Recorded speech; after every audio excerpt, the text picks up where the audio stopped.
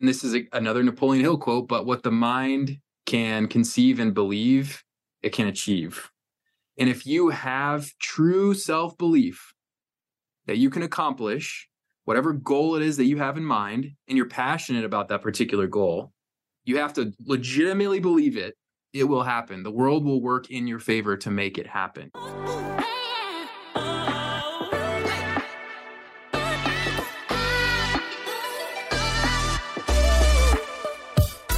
I'm excited to welcome into the show Adam Tank, Chief Customer Officer of Transcend Software. How are we doing, man?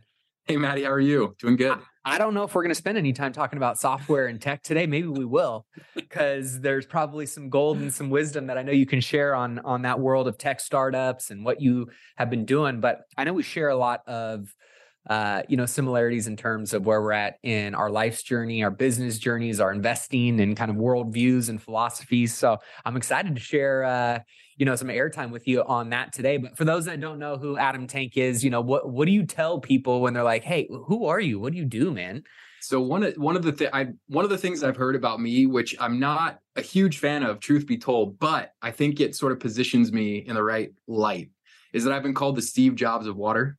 Steve Jobs. The Steve Jobs of water. And I like I said, I don't believe that about myself, but as far as my interest in technology, and then in specific the water industry, that's definitely where I've spent most of my time in my career. So I've had a couple early stage startups, both venture backed, one exit to a public company. The other one I'm working on now, we've raised north of 15 million. We're now at 60 some people, having grown from 12 3 years ago. Global business. And I love solving problems that everyone in the world can relate to. And water is one of those things. So most of the time, most of my day is spent in water. From a business point of view, yeah, that's the big stuff. I was going to say, yeah, give a little kind of context to your world, because I think that's a very core, fundamental, foundationally needed, resource for human beings in general. How did you fall into that space? And obviously, your reputation is what people say about you. So people feel that you're a leader and you're obviously someone of stature and prominence in that world. How did that all come to be? It was totally happenstance. I started working for big companies right out of college. The typical Fortune 500, get a paycheck every 2 weeks. The comfort of this overlord that's going to take care of you. That was what my parents drilled into me from the day I was born. I come from a long line of government workers, teachers, public workers. And the whole mantra was, it's take the safe route, take the safe bet. And so when I graduated from school, I was trying to decide between medical school or getting a full-time job. And I ended up going the full-time job route, working for a Fortune 500. I hated it. Absolutely hated it.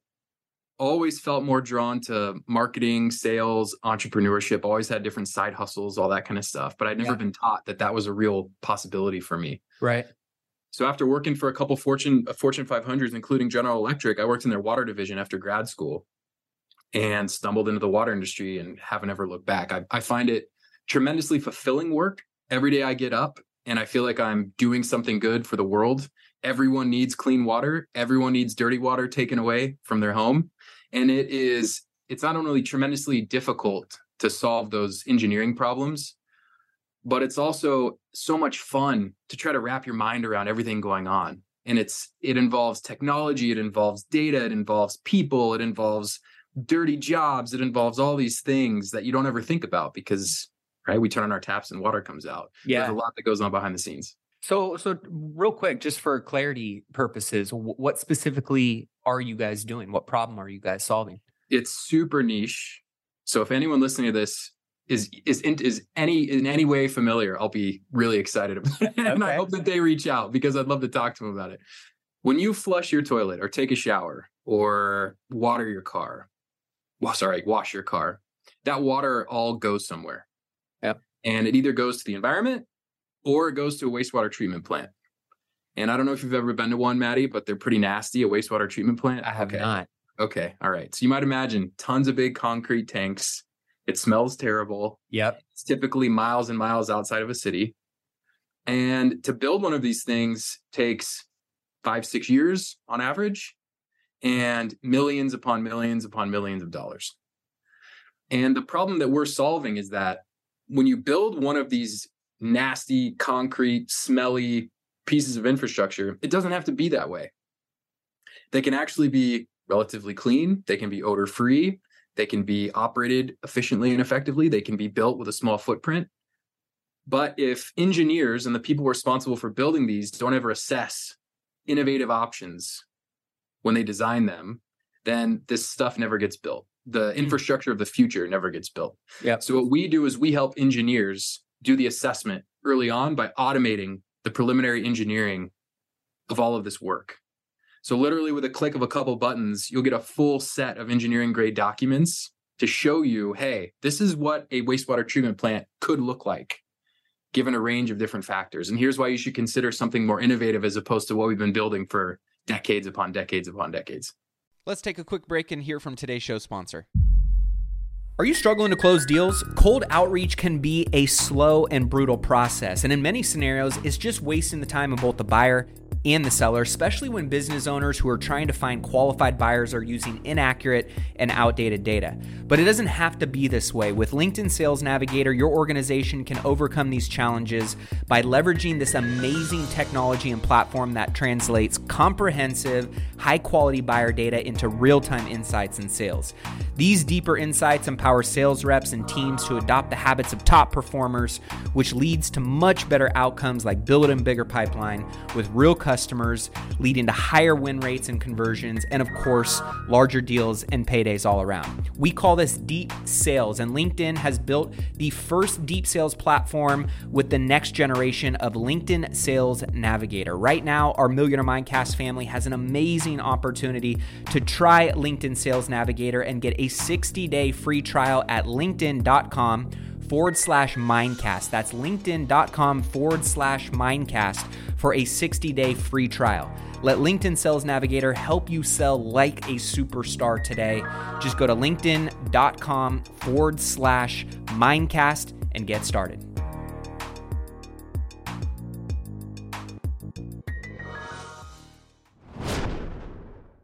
Wow, I love that. So you guys are really a key consultant in kind of the development process, it sounds like, for the innovation of how water treatment is being tackled in counties and cities and, states all around the country.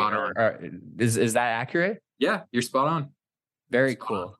And so in that world, what do you see as some of the, and I know we're going to dig into a bunch of other stuff here today, but I'm intrigued because, we're in California, and California's got major drought issues all the time, right? Yep. You hear about other, cities and states around the country that have water issues. Like, what is how dire is the water space and kind of industry as a whole in the US? Is it as bad as they make it out to be? Is it more maybe optimistic, or what are you? It's a really good question. So it is a big problem. Fresh water scarcity is a big problem, especially in the West. So if you haven't already started to get cutbacks, and maybe even higher taxes on it, a lot of the water that was going to ag, some of those farms are being ripped out so that you have water in your home. California, it's a big challenge. But I had a phenomenal professor once tell me, we didn't, in the 70s, there was this idea of peak oil. We're going to run out of oil. Obviously, that never happened. Mm-hmm. Back in medieval days, there was the Bronze Age or the Iron Age. And someone said, we're going to eventually run out of bronze or run out of iron. And that hasn't happened either. And the reason is because technology has helped bridge the gap.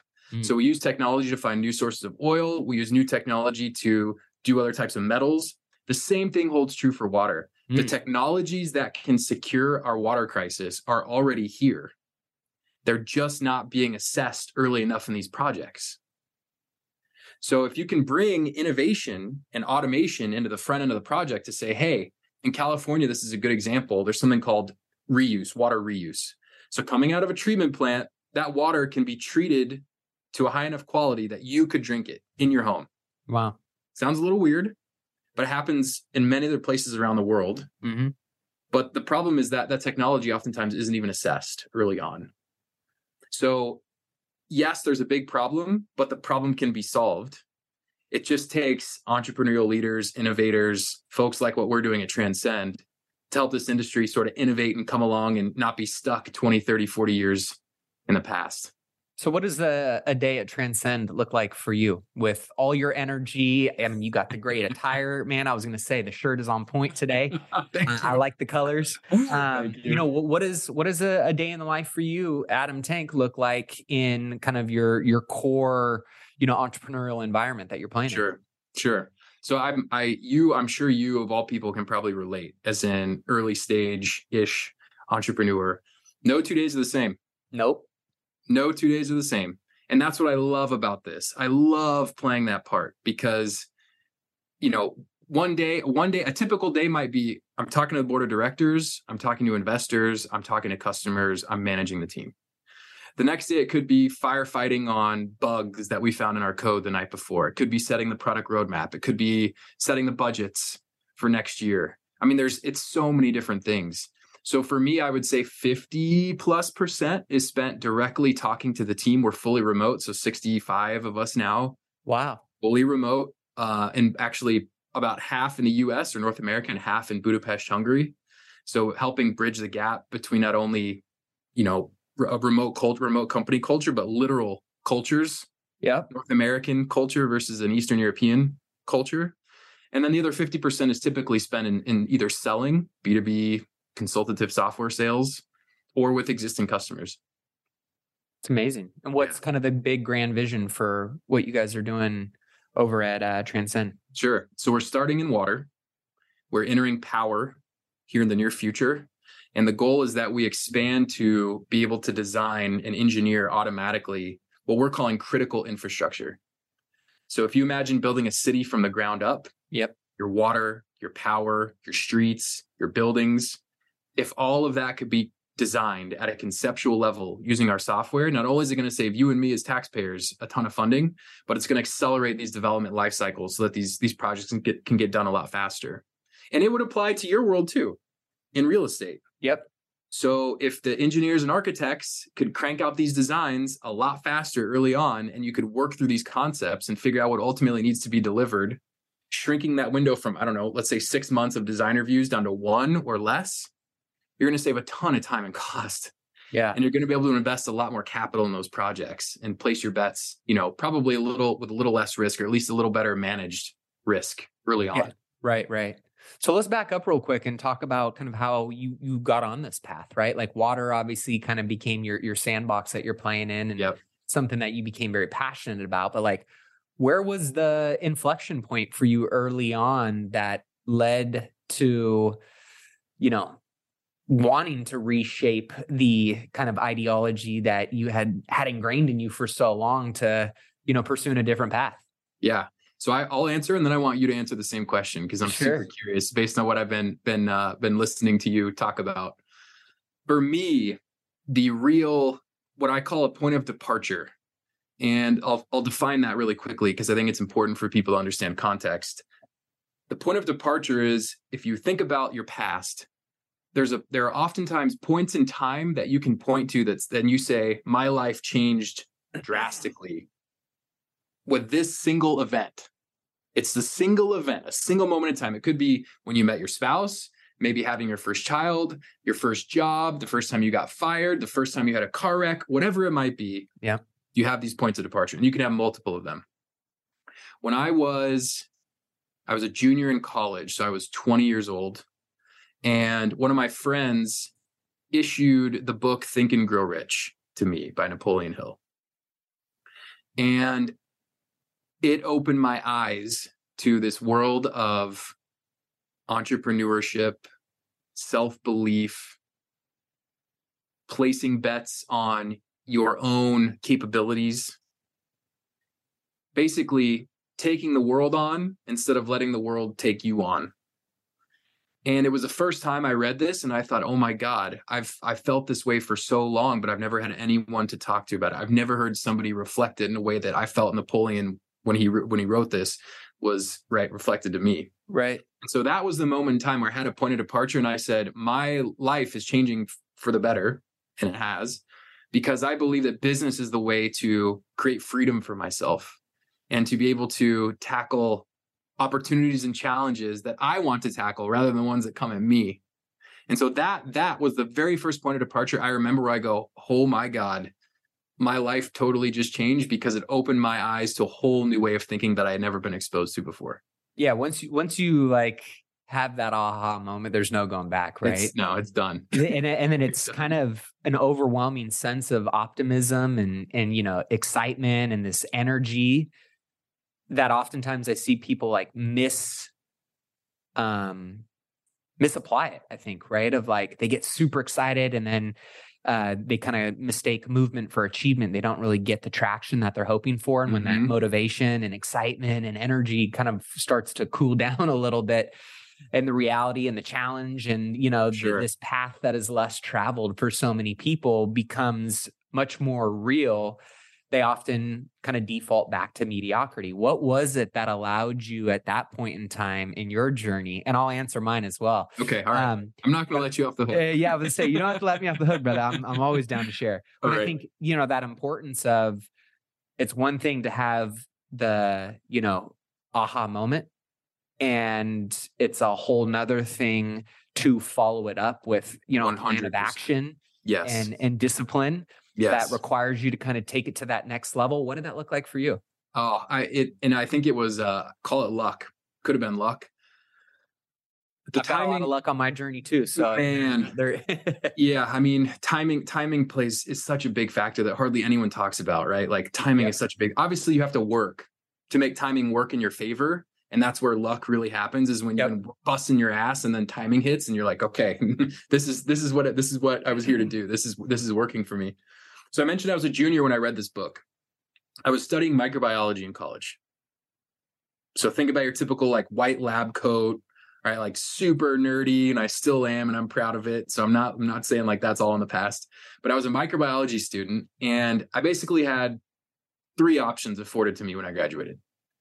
All my professors said, you're either going to go to medical school, you're going to go to graduate school, or you're going to go find a job as like a lab tech, right, or something super sciencey. Mm-hmm.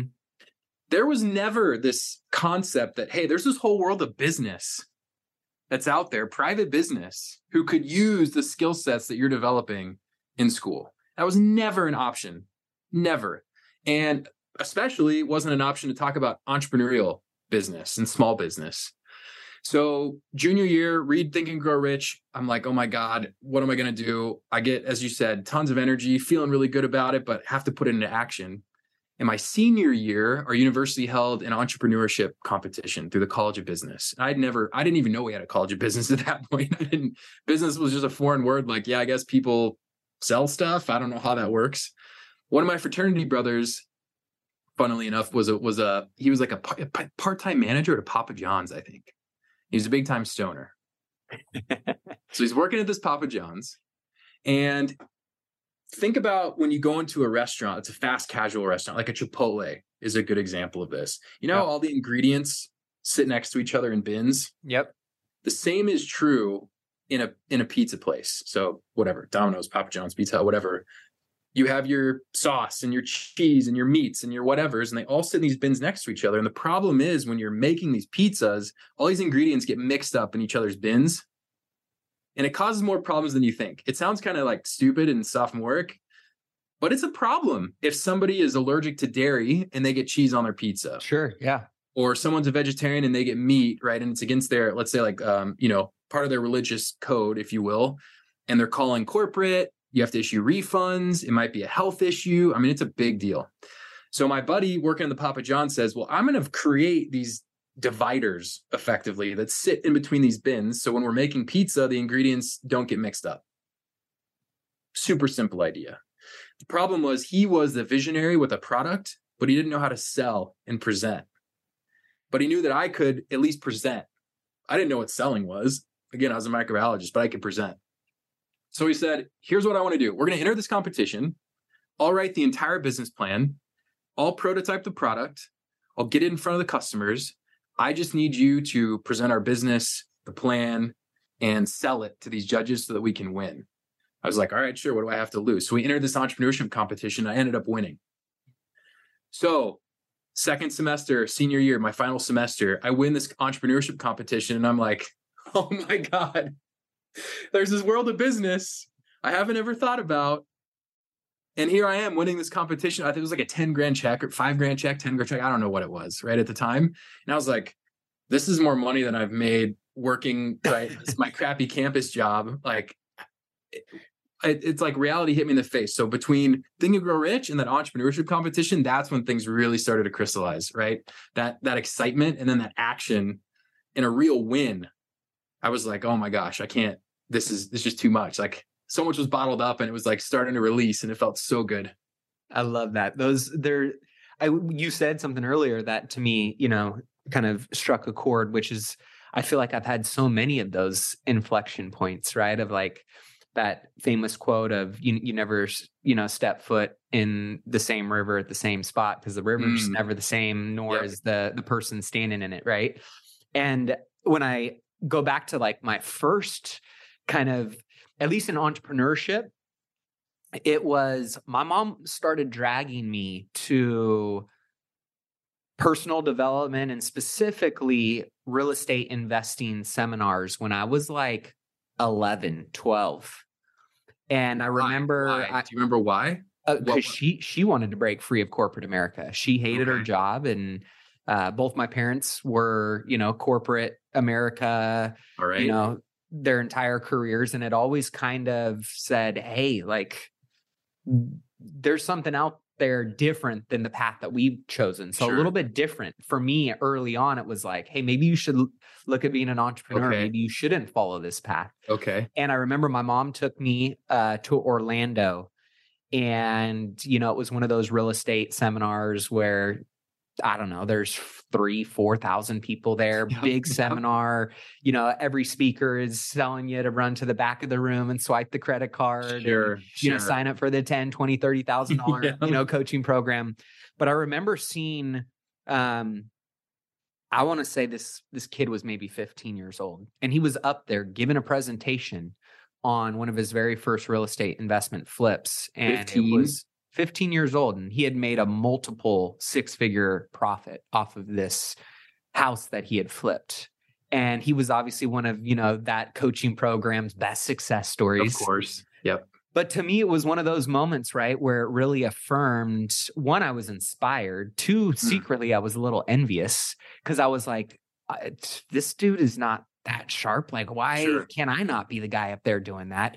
I mean, at 11, you felt that way. Yeah. Yeah. Deep down inside. I mean, mind you, the money was cool and that was inspiring and exciting, but I also think it was just the ability to be seen as successful. And to me at that time, that was important. Acknowledgement, I think validation was important to me at that time. And those could be much deeper, rooted issues that, I've been working through over the years. But it was one of those moments where it was like, that this is totally possible for me. And, I think that was where kind of the first spark of entrepreneurship was lit. But it had laid dormant for some time. I was, into sports and, the next one that really came was when I was in college and I'd gotten arrested and I was actually facing some jail time. And I remember getting a second chance and like dropping to my knees and just saying like, thank you. I will not waste this opportunity at a second chance. And so that was really what like kind of reignited this passion and drive behind not just trying to be successful and find a path in entrepreneurship professionally, but more so of how do I become a better display publicly of what I tell myself privately, who I am and what I stand for and what I want to become, and making sure that my video and like the actions of how my life was playing out were actually aligned with the audio and what I was telling myself and other people. And it was that fear and that pain of legitimately screwing up my entire life to the pleasure and the gift of getting a second chance that I wasn't going to waste it. And so, I was 19 at that time. So it was one of those times where it was like, okay, you're a big boy now. Like, you don't really have a whole lot of room to fuck up now. And so it was that harsh reality of like life, the world, like it will be the bully if it needs to, and, beat you up and take your lunch money and steal your backpack. And like the world is, is hard. And so that was like my real kind of first, I think, moment of the margin of error that you have now is very little. And the margin of error, and also I think what it reminds me of is like, you know, they always joke around in football, right? Of like the game of winning and losing is literally a difference of inches and sometimes millimeters. And when I think about the people who have unlocked great success, not just, you know, financially, but great success as an amazing husband or an amazing father, a great leader or a great communicator, oftentimes they understand how important those extra inches are when it goes to your daily disciplines, your daily habits, who you surround yourself with. It's just sometimes like very, very so small. Some people can't even pinpoint it, Right. degrees of separation that, you know, I look at my life from what people see today versus what it could have been if those degrees and inches weren't shifted in the right direction by me taking ownership of my life. It could look a lot different. And so that's why I've, you know, done the podcast for 6+ years. It's why I've coached and mentored and done a lot of the things that I do out of pure passion, is because I know that for some people, it's just degrees of change in their life that could completely put them on a whole new path to unlocking not only selfishly for themselves what deep down I think we all as humans desire, you know, but at the same time, the ripple effect that they can have on other people on their journey as well. And so those are some of the inflection points to me. Some have been birthed out of, you know, pure pleasure and, you know, happiness and freedom and all kinds of other stuff.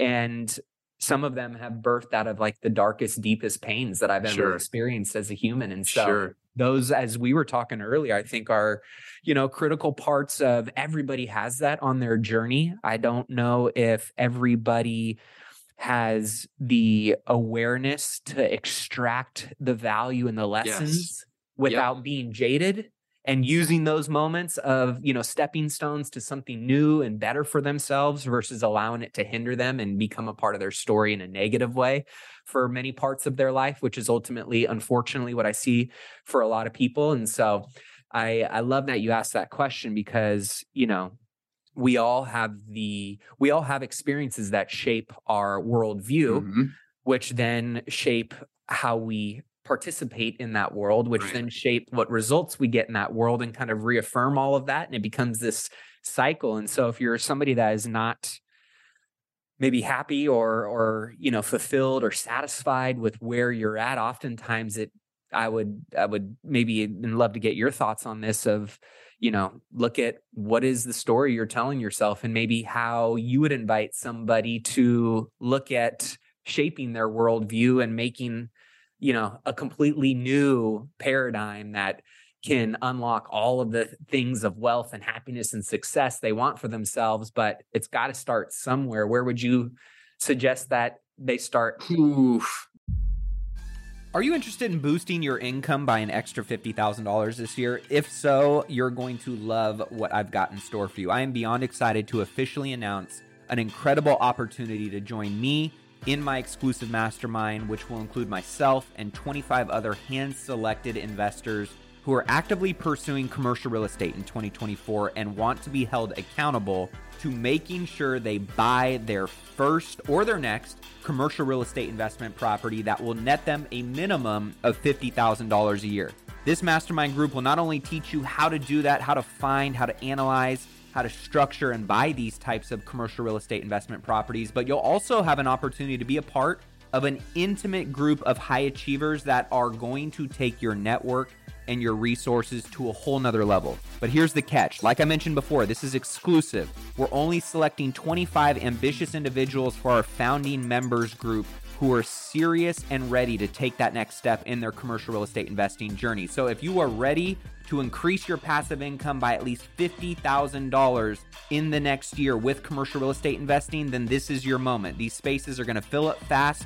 And trust me, this is the one and only time to be a founding member, which comes with some pretty special benefits. So Head over to myfirst50k.com and submit your application now. Again, that's myfirst50k.com. You can head over there, check out the program, see everything that it entails, submit your application to join, and I can't wait to connect with you soon. This is a really good question. I am a firm believer that, and this is another Napoleon Hill quote, but what the mind can conceive and believe, it can achieve. And if you have true self-belief that you can accomplish whatever goal it is that you have in mind, and you're passionate about that particular goal, you have to legitimately believe it. It will happen. The world will work in your favor to make it happen. You can't get broken down by the world, the system, etc. Any teenager can get arrested. It can break them. Yep. That's the point of departure. Either you, Maddie, say, I got to get my shit together, or I'm going down a bad path. Other people don't have that same, we'll say, viewpoint. So they often end up in a different spot. And it's interesting, that different spot. When I was living in California, in San Francisco, this is actually an organization you might be interested in volunteering with. It's called Defy Ventures. So they work in prisons, and we go in and we teach entrepreneurial skills to currently and formerly incarcerated persons. Nice. Phenomenal organization. And I went to a couple different prisons in California. And, the thing I learned that I think is very relevant to this conversation is that the folks that ended up in prison, they're typically, right? I'd say 99% of the time, they're not actually bad people. They made bad choices. Yep. But that doesn't mean that they're a bad person. And I think so many times they can't divorce themselves of those things. They believe that their choices and their actions are who they are at their core, and they're one and the same, but they're not. They're not the same thing. You can choose to take a different path. You can choose to take a different action. You have this other persona is who you are. And a lot of times someone will ask themselves, and this is a really curious thing to ask yourself, what was I thinking? What was I thinking when I did that? Well, who is I in this? Who is I? Step outside yourself for a second and look at you. Who is I? What was I thinking? Who is I? When you, as you mentioned, when your core, when who you are aligns with the actions that you're taking, that's when the magic happens. So, long-winded answer to your question, true belief in yourself, take real action, quit telling yourself lies, take real action toward that outcome that you see for yourself, and let the world work for you rather than against you. You'll be shocked at what happens when you put that motion, that action, right? That plan into action. Good things start coming your way. Yeah, for me was the second I think it was the second I took extreme ownership for just making shitty choices. I knew, and that's where I think a lot of people feel a rub and feel friction and feel misalignment in their life. It's because they know who they are and want to be at their core, but poor choices, whether that's your environment that you're in, whether that's an addiction to drugs or alcohol or whatever it may be, is, infecting what choices you're making, whether that's, being around the wrong people and it's poor influences in your life, which ultimately I had a lot of those early on when I was making poor choices. I felt there was just something missing. And really it was just take ownership and extreme accountability for making shitty choices and being a shitty person. Sure. That doesn't mean you are a shitty person, but you're acting like one. Yes. So for me, it was kind of being vulnerable with myself and that extreme accountability of this is not who I want to be. This is what I'm doing. This is just facts and reality of my situation. And the beauty was I knew that by making those choices and getting those results, I could also make other choices and get different results. And so it still felt empowering to me, but it started with making a shift in the environment, the influences that I was around, the people that I was participating, in life with. And that was tough. But at the same time, as I shifted a lot of those things, slowly over time, my worldviews and my actions and my network and my opportunities and my income and all of those things started to shift as well. So I think, it's a good reminder for people to really sit back, and I do this with myself still, like, man, I'm really not liking some of the, results I'm getting in this particular area of my life or in my business, or why did that happen? And it's taking that extreme ownership and accountability for like, well, where's my DNA in this process? Oh in yeah. this outcome. You bet. And, creating a plan and just getting into swift, default action into kind of swinging that pendulum in a different direction. Yes. Action's the key. And it's something I have to constantly remind myself of, because even this conversation, we're talking about sort of heady topics, right? Yeah. Sort of lofty, philosophical. Yeah. Right. And I fall into the trap where I'll just keep thinking about stuff. We can come up with a business idea right now, and I'll tell you a billion different ways things are going to go wrong. Things could go right. This is $1 million idea. We should do this. We should do that. Blah, blah, blah, blah. None of that crap matters. Literally none of it. None of it. You just got to take action. Yep. Don't overthink it. And when you said you saw that 15-year-old on stage who was killing it, made his first 6-figure flip. Yep. And you're like, I could do this. He's no smarter than I am. You know why those people succeed? Because they just take action. Yep. They don't overthink it. They just go for it. And one of the other things too I wanted to bring up was, have you read James Clear's book, Atomic Habits? Yeah, it's a great book. Yeah, okay. So he talks about envisioning yourself as the person that you want to become. So as an example, let's say I want to lose weight. I shouldn't be focused on, man, I really need to lose 10 pounds, or gosh, I look so crappy in these clothes, or blah, blah, blah. The list goes on, right? You need to tell yourself, I'm a gym goer. I'm a healthy person. And what would a healthy person do? What choices would a healthy person make? If I'm a healthy person, I'm going to eat better because that's what healthy people do. I'm going to go exercise because that's what healthy people do. And before you know it, you start to make these choices and take these actions to becoming that person you want to become, and you get there. And so the last thing I'll leave on this, this part of the conversation is, one of the benefits of working at a big company was that they oftentimes use all these wild, like Six Sigma, lean improvement, right? All of these like fancy buzzwordy corporate lingo stuff and processes to make businesses work. But there's a lot of benefit to those. And one of them is this idea of leading versus lagging indicators of success. Mm-hmm. So Maddie, for you and I and other entrepreneurs, anyone in business, a lagging indicator of success is how much money I make. What's my income at the end of the year? If you're just focused on making $1 million this year, that's not going to make you $1 million. Just like if I want to lose 20 pounds, standing on a scale and looking at it and saying, man, I need to lose 20 pounds. That's not going to get me anywhere. Yeah. What's going to help me lose 20 pounds is counting my calories, counting my steps, counting my time in the gym, counting the weight that I can lift. Just like in real estate, right? How many deals am I getting in front of? How many other investors am I meeting? Yep. How many contracts am I putting together, right? All of those are lagging indicators. So focusing on those lagging and not convoluting what leading versus lagging are, and making sure you're focused on what inputs actually get you to that end goal. That's another really important part that I think not a lot of people think through. So what, on this topic of leading and lagging indicators, I've kind of got my dashboard and scoreboard of life that I track in a lot of the activities and also the results. I'm curious what, some of the key metrics are in your life, whether that's in the business or, on the personal side of things, the health side of things. How are you keeping kind of your whole life, millionaire approach, organized and kind of, transparent and measurable? Sure. So I think of it in two buckets, basically. Well, 3 buckets. So one is, of course, business life. So what am I doing to generate income?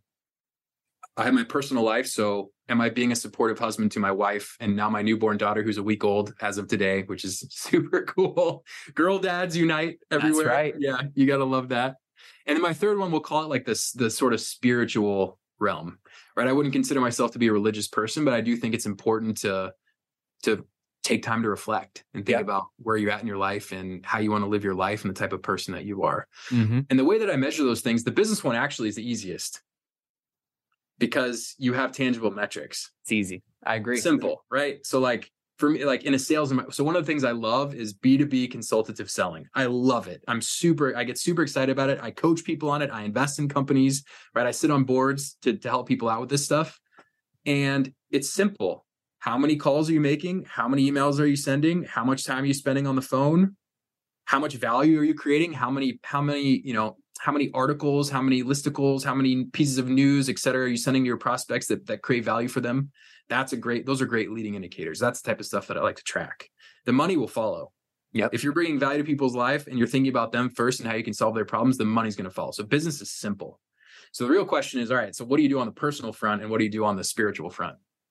So on the personal front, I make sure that my wife and I, so once a month minimum, we'll see how this goes with the kid, but once a month minimum, we have something we call a mystery date. So we take turns. So this month will be my month. Well, December coming up here in a couple of days. And we plan a date for the other one. Don't know what each other are going to do. You just show up and get ready to have fun. And so making sure that I'm doing that consistently is one example of something that I do in my personal life to make sure that things are kosher between my wife and I. That's great. Yeah. And you got to keep that up through the baby, because baby will get in the way of that. Oh, but I'm sure. Sure. Yeah. We do something very similar. We call it our relationship recharge, 30 minutes every week. We ask 3 questions to each other, both of us. What did I do well this week? What could I have done better? What do you have coming up this week that I can support you in? And then obviously we have our weekly date night. We have a quarterly overnight trip that we do together. And that's kind of like our rhythm that keeps us, that's awesome. As life does this, right? It always keeps us coming back together and making sure that we're prioritizing our relationship, the communication that goes into our relationship. So I like that. I might steal that one and add it into our kind of monthly rhythm of a mystery date. Very cool. Do it. Yeah. Here's another one. I'll take you down not a rabbit hole, but it'll give me like 2 minutes. Something called The Best Day Ever. I can't remember where I heard this originally, but if you take your wife on a mystery date, what you could do if you have a whole day to block off is start by going to her favorite brunch spot, breakfast or brunch, whenever you get up, whatever that looks like. Yep. When you're done with your meal, ask the people at the table next to you what you should do next. Go and complete that activity. Do the same thing when you're done with that one. And by 8, 9, 10 p.m. at night, you've done 5, 6 things. You've probably seen stuff in the city that you haven't been exposed to before. And you have what's called the best day ever. That's phenomenal day, man. It's a phenomenal day. And it's something both of you don't have any real idea of how it's going to end up. So it kind of creates this evolution and creativity of you guys just creating something together, which that is super cool. So I want to ask you a couple things before we wrap up. Sure. I have seen this and I've participated in this on both ends of the spectrum of the hustle until your face falls off 120 hours a week. And then, the 4-hour work week. And I know you have attempted the 4-hour work week, which you have publicly shared your failure with it. And I want to hear a little bit more about that, but I'm just curious on your thoughts around productivity and, as an entrepreneur, as a business owner, or as an employee, as a dad, a husband, like how do you squeeze the most out of every day? And maybe you can start with your attempt at the 4-hour work week and how that, played out and where you have landed now on what works best for you for, being as productive as you possibly can. Yeah. Amazing question. So when I left the Fortune 500, I was working out of school. One of the reasons I left was because I wanted to live internationally and they wouldn't afford me that opportunity. And I wanted to live internationally and work in a small business. And I happened to find a small company based out of Rio de Janeiro, Brazil, who was looking for someone that had my skill set that I had developed working in this company that I did after school. And you were how old at this time? I was 22. Okay. 22. So I packed 2 suitcases. Well, I flew down there, interviewed, got the job, didn't speak any Portuguese. We could go on for days about what it's like to go down to Rio as a young, single, American guy. But it was like, all right, I got to do this. This is my chance. I'm going to take the leap. So I packed 2 suitcases, went down there, didn't know a single soul, and lived in Rio. And I was 2 blocks from the beach in a neighborhood called Leblon, which is a super nice kind of ritzy area of Rio. And every morning I'd get up at, 6, 7 a.m. I'd hop on the bus. I'd go to work. And I wouldn't leave until the sun had already set. So I wake up and I hear the ocean every morning, but I can't go. Hop on the bus, go to work, come back. It's dark. I hear the ocean. I can't enjoy it. And I'm thinking, what the hell kind of life is this? I live in one of the most beautiful cities in the world, the most beautiful people in the world. And here I am just working, working my butt off and not enjoying any of it. This is ridiculous. So I had read Tim Ferriss's 4-Hour Workweek at some point, probably the year prior, and was like, God, if I could just have an internet business and do this remotely and retire on a beach at, 22, 23, I'm set. I'll just live here forever, and I'll just drink out of coconuts the rest of my life, and it'll be perfect. So I started an affiliate marketing website with Amazon links. So Amazon has actually a really cool affiliate marketing program. You can sign up, anyone can do it. You get specific links that refer people to Amazon products. If they buy that product or any other Amazon product while you are on Amazon.com, you will get a commission for that product. And so I set up my own website, did the whole thing, learned how to code front end, back end, all that fun stuff, ran it for a couple months. And I made my first commission check from Amazon. It was 67 cents, Maddie, 67 cents, 67 cents. And I was over the moon because this was a dream, right? If I can do it for 67 cents, the next day it could be 67, then it'll be 670, then 6,700, and right, snowball effect. Well, it didn't turn out that way, of course, because here we are sitting here and I'm living in the middle of the US and don't have a beach behind me. I turned on my computer one day and tried to log into my site, and it was shut off. And I had found out in a failure of reading the T's and C's that I wasn't allowed to have affiliate links on my website with the host that I was using at the time. So fully profitable blog. I had spent 2-3 months hard coding it, was actually making money, shut down overnight, and I could not get it back. Nothing I could do. Which is kind of killer. Important lessons there, though, that we don't have time to get into. But suffice to say that whole experience was what taught me, not one, I've got to bet on myself because I can do this. I can have a dream. I can have a vision. I can have a product that I want to build or sell. And I can make money doing it by myself. I can do that. So that's the first thing. The second one was the importance of paying attention to the details. As you talked about earlier, those millimeters make all the difference. I should have freaking read the contract. I should have read the T's and C's. And so now what I find is that there's this balance you have to strike between the millimeters, grinding, the 120-hour work week, or whatever it might be, and this idea of betting on yourself. And what's in between those is a kick-ass team. That's where the rubber meets the road. So most of my time now, what I've learned is spent in recruiting, developing, and retaining the most world-class people I possibly can for the organizations that I am a part of, whether I'm an investor, an advisor, a founder, whatever it might be.